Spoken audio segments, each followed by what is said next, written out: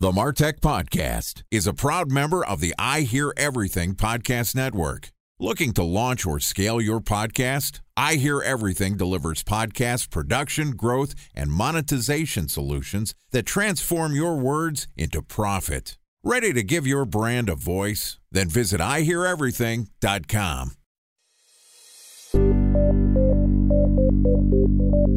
From advertising to software as a service to data. Across all of our programs and clients, we've seen a 55 to 65% open rate. Getting brands authentically integrated into content performs better than TV advertising. Typical lifespan of an article is about 24 to 36 hours. If we're reaching out to the right person with the right message and a clear call to action, then it's just a matter of timing.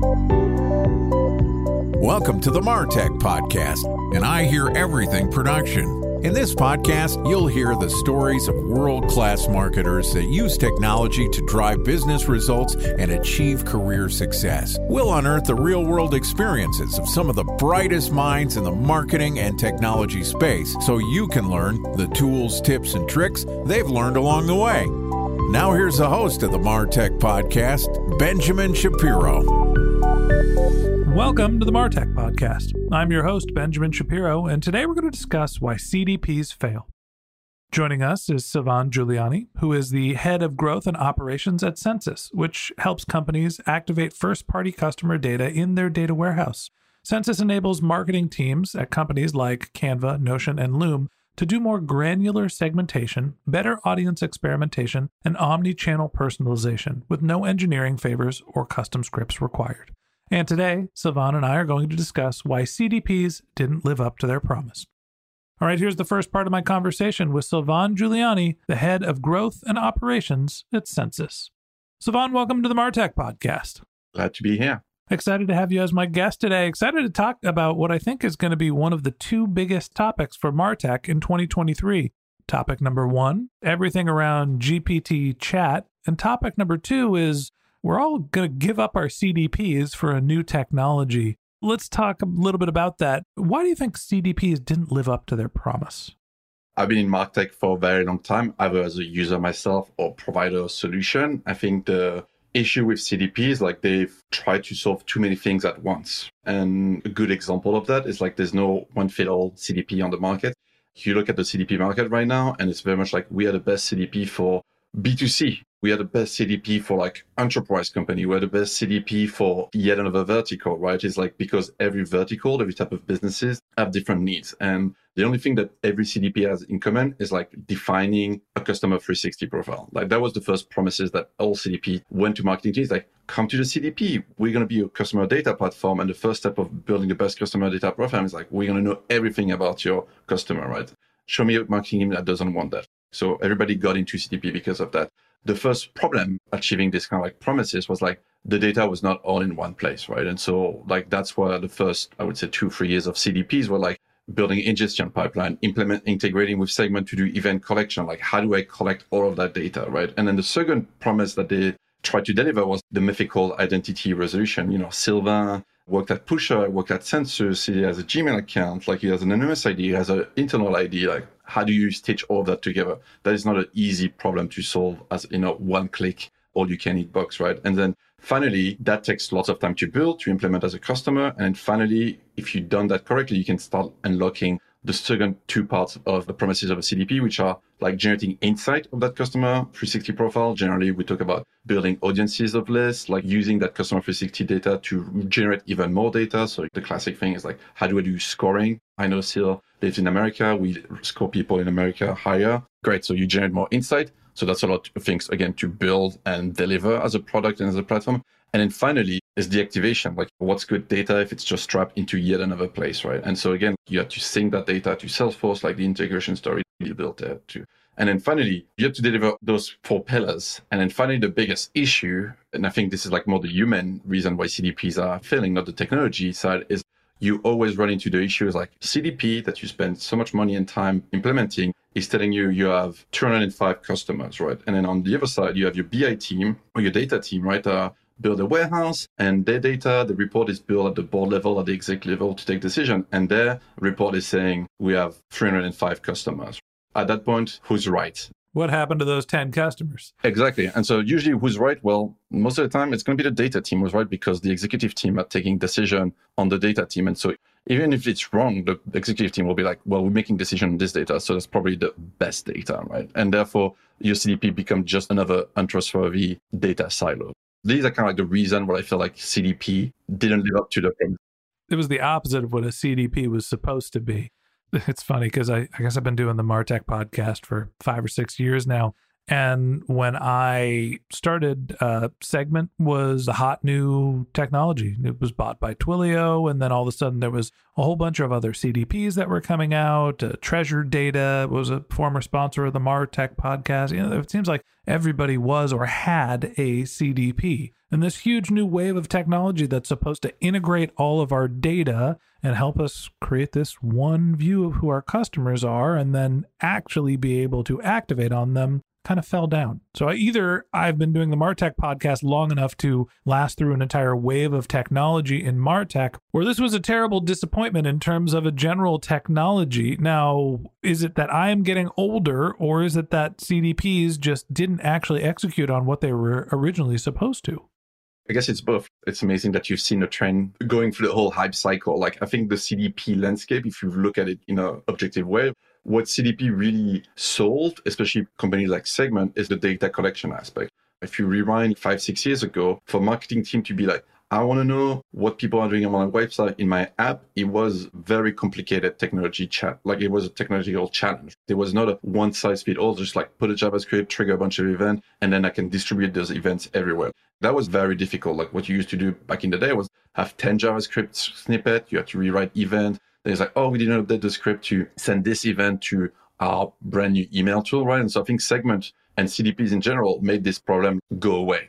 Nowadays, like you start a new company, a new product, step one, go buy Segment, an alternative, implement it, never have to think about event collection ever again, right? And I think that's something that they did extremely well. And that's kind of something that we are very thankful for. Like every other tools are integrating with Segment and getting event collection for free because of the technology advance, right? I think that's kind of like if you think about the hype cycle, like now we are this maturity side of the house, like, well, okay, Segment was great. It was a great event collection. They did persona, kind of like customer 360, but not really. They tried their best. They did the journey automation, which again is kind of like generating insights on it. And then finally, like now it's called Twitter Engage. I think they're trying to be even more than that. But what they still do best to this day is event collection and event distribution, right, to other tools, right? And I think that's something that CDP has done really well. A special thanks to our presenting sponsor, Mutinex. Ready to take your team from I think to I know? Then join brands like Samsung, ING, and Asahi who make better marketing decisions with Mutinex. Mutinex Growth OS, the marketing mix modeling platform that makes measuring ROI fast, easy, and cost-effective. Request a demo at mutinex.co. That's MUTINEX.co. Time for a 1-minute break to hear from our presenting sponsor, Mutinex. In 1919, John Wanamaker said, "Half the money I spend on advertising is wasted. I just don't know which half." Well, the advertising landscape has changed since then, and instead of reaching your audience on 2 channels, you're probably reaching them on 20. Turns out John didn't know how easy he had it. But that doesn't mean that you should give up on striving towards marketing effectiveness. No matter how complex your marketing strategy is, Mutinex Growth OS is the market mix modeling platform that measures the impact of marketing on your bottom line.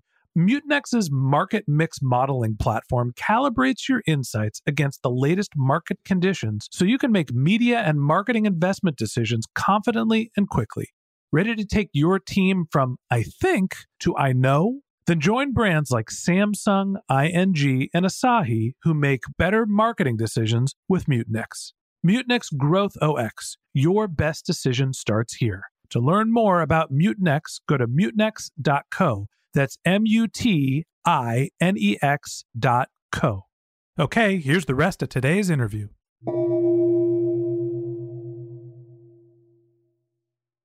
Here's what I don't understand about CDPs, and maybe this is my technical limitation. CDPs to me seems like the same thing as what a data warehouse should be. A place where you dump all of your data, where you can connect different tables, you can take the data out of that, and you could feed it to do things like marketing. What is the difference between a CDP and a data warehouse, and why are data warehouses apparently much more accurate than CDPs?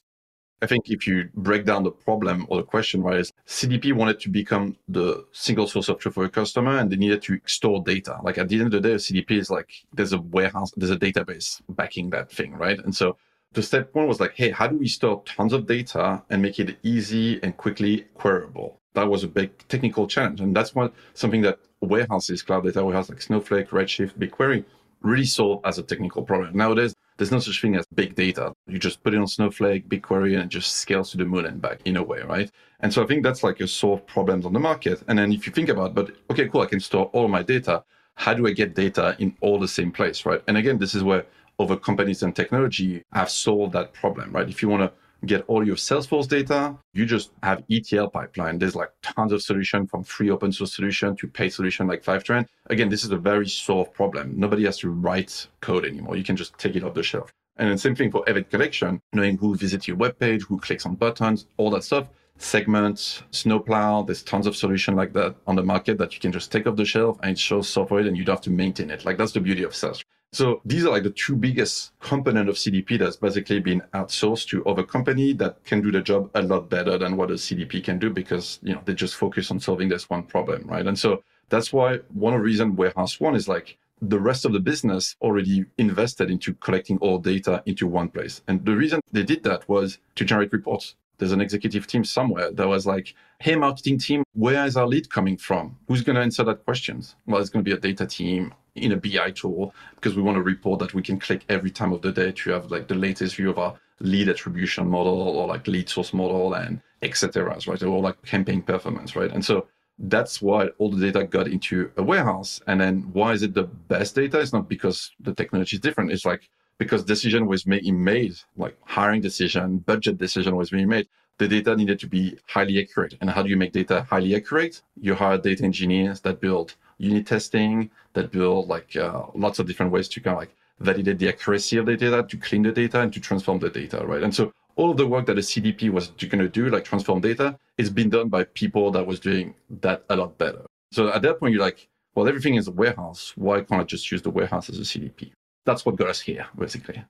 It seems like maybe the case is that CDPs didn't fall down. It's not that they didn't live up to their promise. It's that they didn't keep pace with other technologies. The ease of use for building a data warehouse, the scalability of a data warehouse, all the plugins and infrastructures and ETL solutions within a data warehouse got more user-friendly. They got more plug and play, and now it doesn't take a data engineering team to be able to do some of the basic functions that a CDP would have. So is there really a difference today between using a CDP and just having a data warehouse with a couple of plugins and add-ons?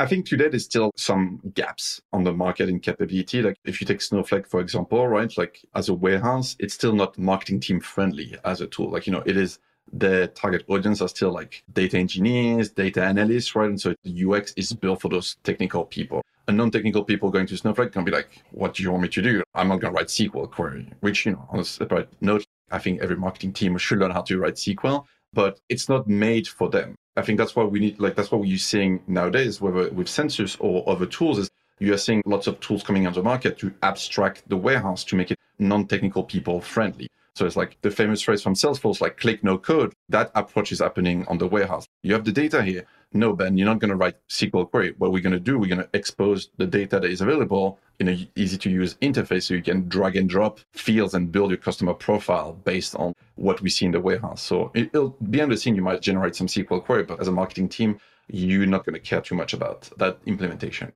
I've been learning this the hard way. We have built our own data warehouse here at I Hear Everything, the company that owns the Martech podcast, to be able to better analyze our podcast data and to try to build some of our retargeting capabilities. And boy, I don't know if it's user-friendly yet. It's still kind of a pain in the ass to build a data warehouse, to get your data from the warehouse into some sort of business intelligence tool. Then you still have to build your own reporting. I don't think we're quite to user-friendly status yet, but you know what? There's a new technology that's coming. It's called reverse ETL. That's what we're going to talk about in tomorrow's episode. So that wraps up this episode of the Martech podcast. Thanks for listening to my conversation with Silvan Giuliani, the head of growth and operations at Sensis. Join us again tomorrow when Silvan and I continue our conversation talking about activating data using reverse ETL. If you can't wait until our next episode and you'd like to learn more about Silvan, you can find a link to his LinkedIn profile in our show notes. You can contact him on Twitter. His handle is Copypasta, which is COPYPASTAA. Or you could visit his company's website, which is getsensus.com, GETCENSUS.com. Just one more link in our show notes I'd like to tell you about. If you didn't have a chance to take notes while you were listening to this podcast, head over to martechpod.com, where we have summaries of all of our episodes and contact information for our guests. You can also subscribe to our weekly newsletter, and you can even send us your topic suggestions or your marketing questions, which we'll answer live in our show. Of course, you can always reach out on social media. Our handle is MarTechPod, MarTechPod, on LinkedIn, Twitter, Instagram, and Facebook, or you can contact me directly. My handle is Ben J. Shap, BenJShap. And if you haven't subscribed yet and you want a daily stream of marketing and technology knowledge in your podcast feed, we're going to publish an episode every day this year. So hit the subscribe button in your podcast app and we'll be back in your feed tomorrow morning. All right, that's it for today. But until next time, my advice is to just focus on keeping your customers happy.